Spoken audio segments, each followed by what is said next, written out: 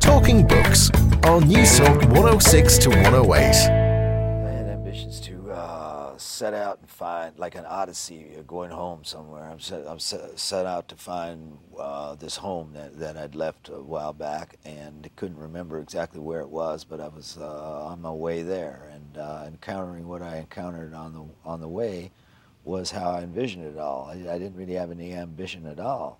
I was born very far from where I'm supposed to be, and so I'm on my way home, you know.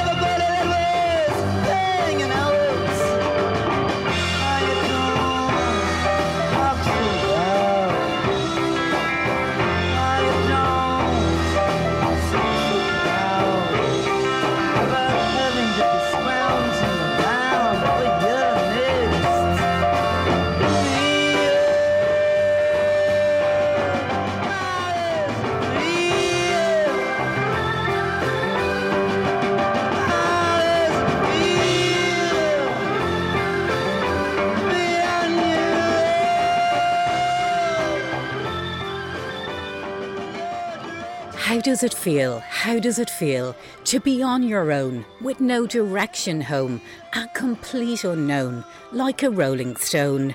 Yes, the unmistakable words and music of the great Bob Dylan, taken from Martin Scorsese's 2005 documentary film, No Direction Home, which chronicles Bob Dylan's evolution from folk troubadour to iconic rock star.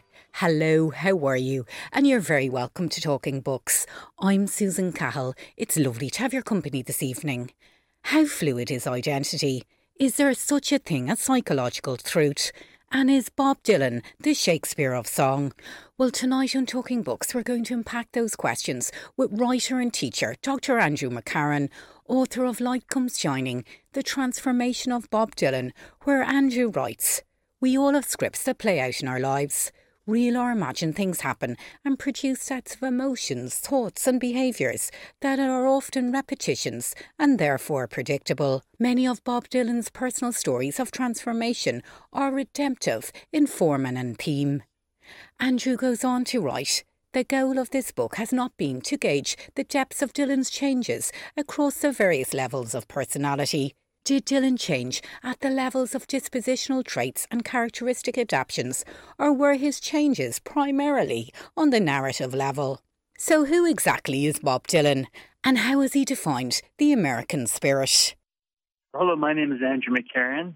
I've always been interested in studying exemplary lives. When I was in graduate school the first time, I was studying theology, and I became very interested in Christian hagiography, the study of the lives of the saints. And then I thought, oh, wow, it would be interesting to write in this sort of idiom, but looking at modern lives. So I went off to a doctoral program, and in that program I focused on psychobiography and the study of lives. And I wrote my dissertation on the lives of three poets who live in New York City, two of whom are still living.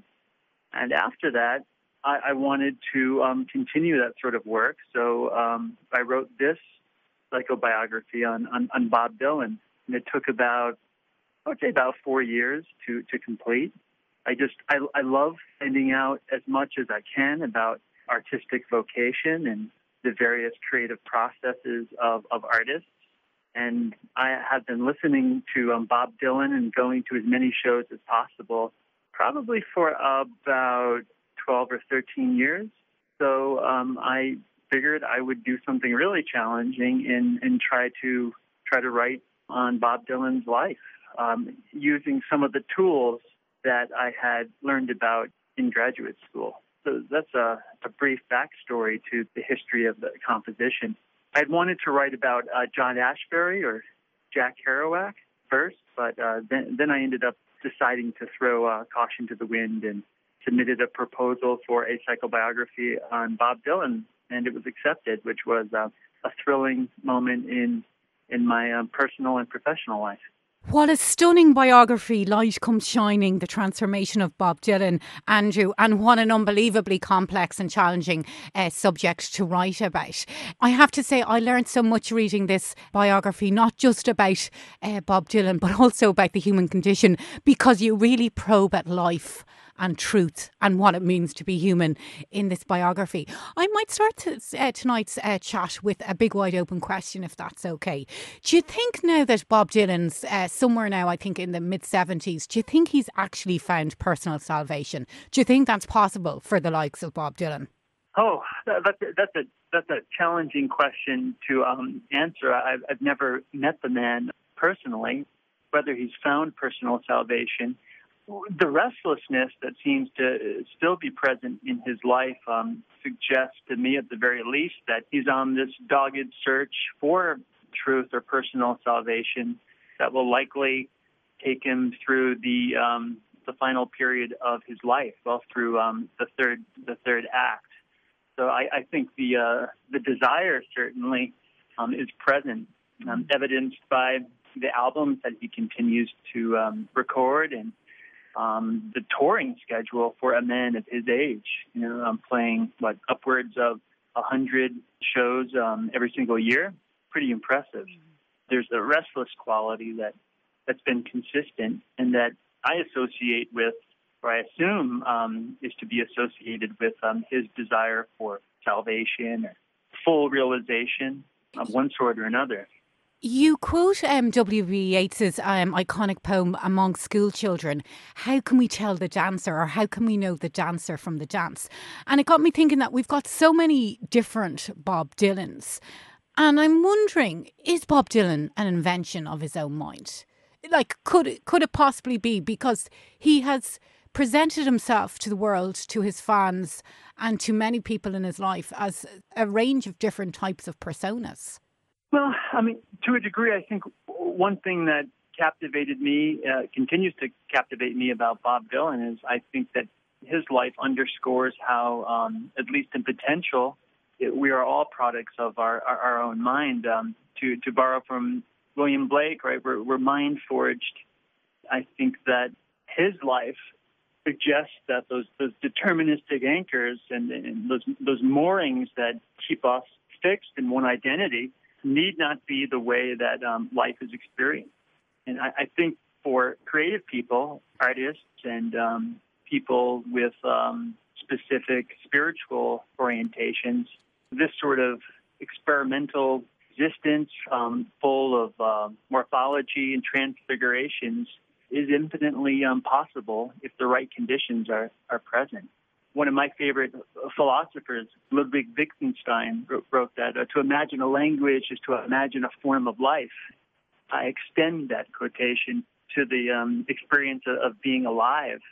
We can imagine new realities and then inhabit those realities. I think it's, once again, this quality of Bob Dylan that I personally find to be just so incredibly interesting, and I don't think I'm alone. I think his life reminds us of something that's inside all of us. Why did you choose a psychobiography as distinct from other types of approaches? I know we've had some monumental biographies of Bob Dylan. I know that you mentioned Robert Shelton's No Direction Home, but I'm just wondering, why did you feel that psychobiography was the way forward for Bob? I think because you just suggested there's so much out there. Hundreds and hundreds of books on Bob Dylan. And it seems like there are scads of them coming out any given month. And I thought psychobiography would be helpful because it offers a range of approaches for dealing with especially complicated lives that introduce a gravitational center. And I thought that was the way in. that was a way to cut through some of the biographical paperwork, the thousands and thousands of pages. I think when psychobiography is done well, it doesn't try to explain everything about who people are and why they do what they do, nor does a good psychobiography reduce the complexity of life to a single theory. But it's after one or multiple salient themes of a life and some of the dynamics behind those themes. And if done well, I think it can really capture the psychological fingerprint of a person. So I chose psychobiography for those reasons because it tends to be a little bit more focused. Some of the great biographies that have been written on Dylan are quite illuminating, but there's just so much to focus on. Maybe at times they lack, a center.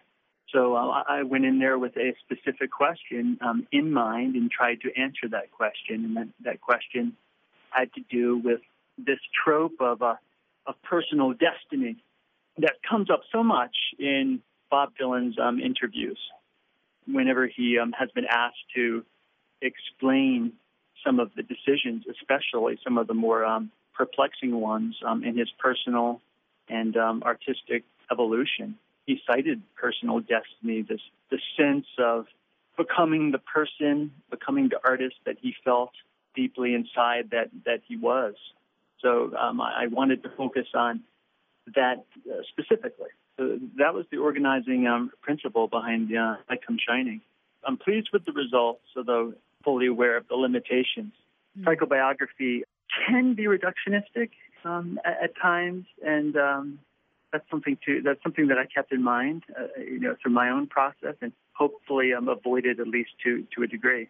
You mentioned Freud pretty early on in the biography, who believed that, that lying was a form of truth-telling. And you argue that, when we lie, we reveal a lot of personal truths and that our lies can reveal a lot more about us than our so-called true memories. Can you talk me through that? Absolutely. I think this is especially important with Bob Dylan.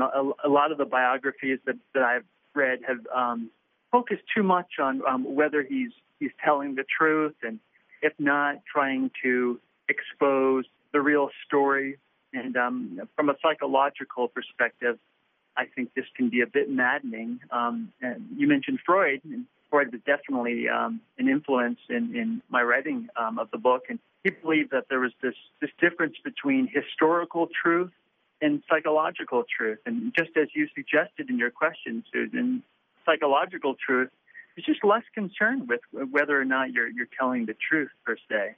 It's really concerned with what you're saying and why. So that was my angle in terms of going into Bob Dylan's life, not to try to remain beholden to historical truth, but try to figure out what his shucking and jiving during interviews across these many decades suggest about who he is as a human being and why.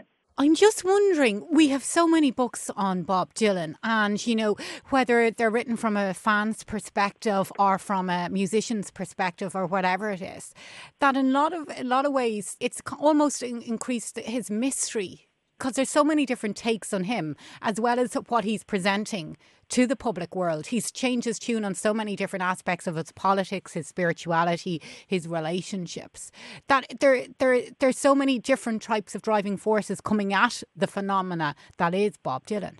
Absolutely. And I think getting back to your earlier question, that's where psychobiography was helpful for me in my use of what's called script theory. And what script theory does, it looks across an individual's life narrative and tries to find scripts that repeat, so repetitive stories. And it really looks for truth in those stories. And by focusing on Dylan's interviews and his memoir from 2004, Chronicles Volume 1, I felt that I had evidence to suggest the presence of this destiny script, as I call it, in Light Come Shining. That allowed me to anchor my analysis in something, given the proliferation of masks that he has projected and that have been projected onto him by just hundreds, if not thousands, of writers over the years. So, I was keenly aware of all of the different Bob Dylans, but used script theory to put forward a possible candidate for one gravitational center in his psychological life. You describe him as a prince of protean self-reinvention, and you talk a lot about, his changeability as an artist and as a person, and also about his mercurial quality. And Bob Dylan has referred to himself as a transfigured person. And as you mentioned there moments ago,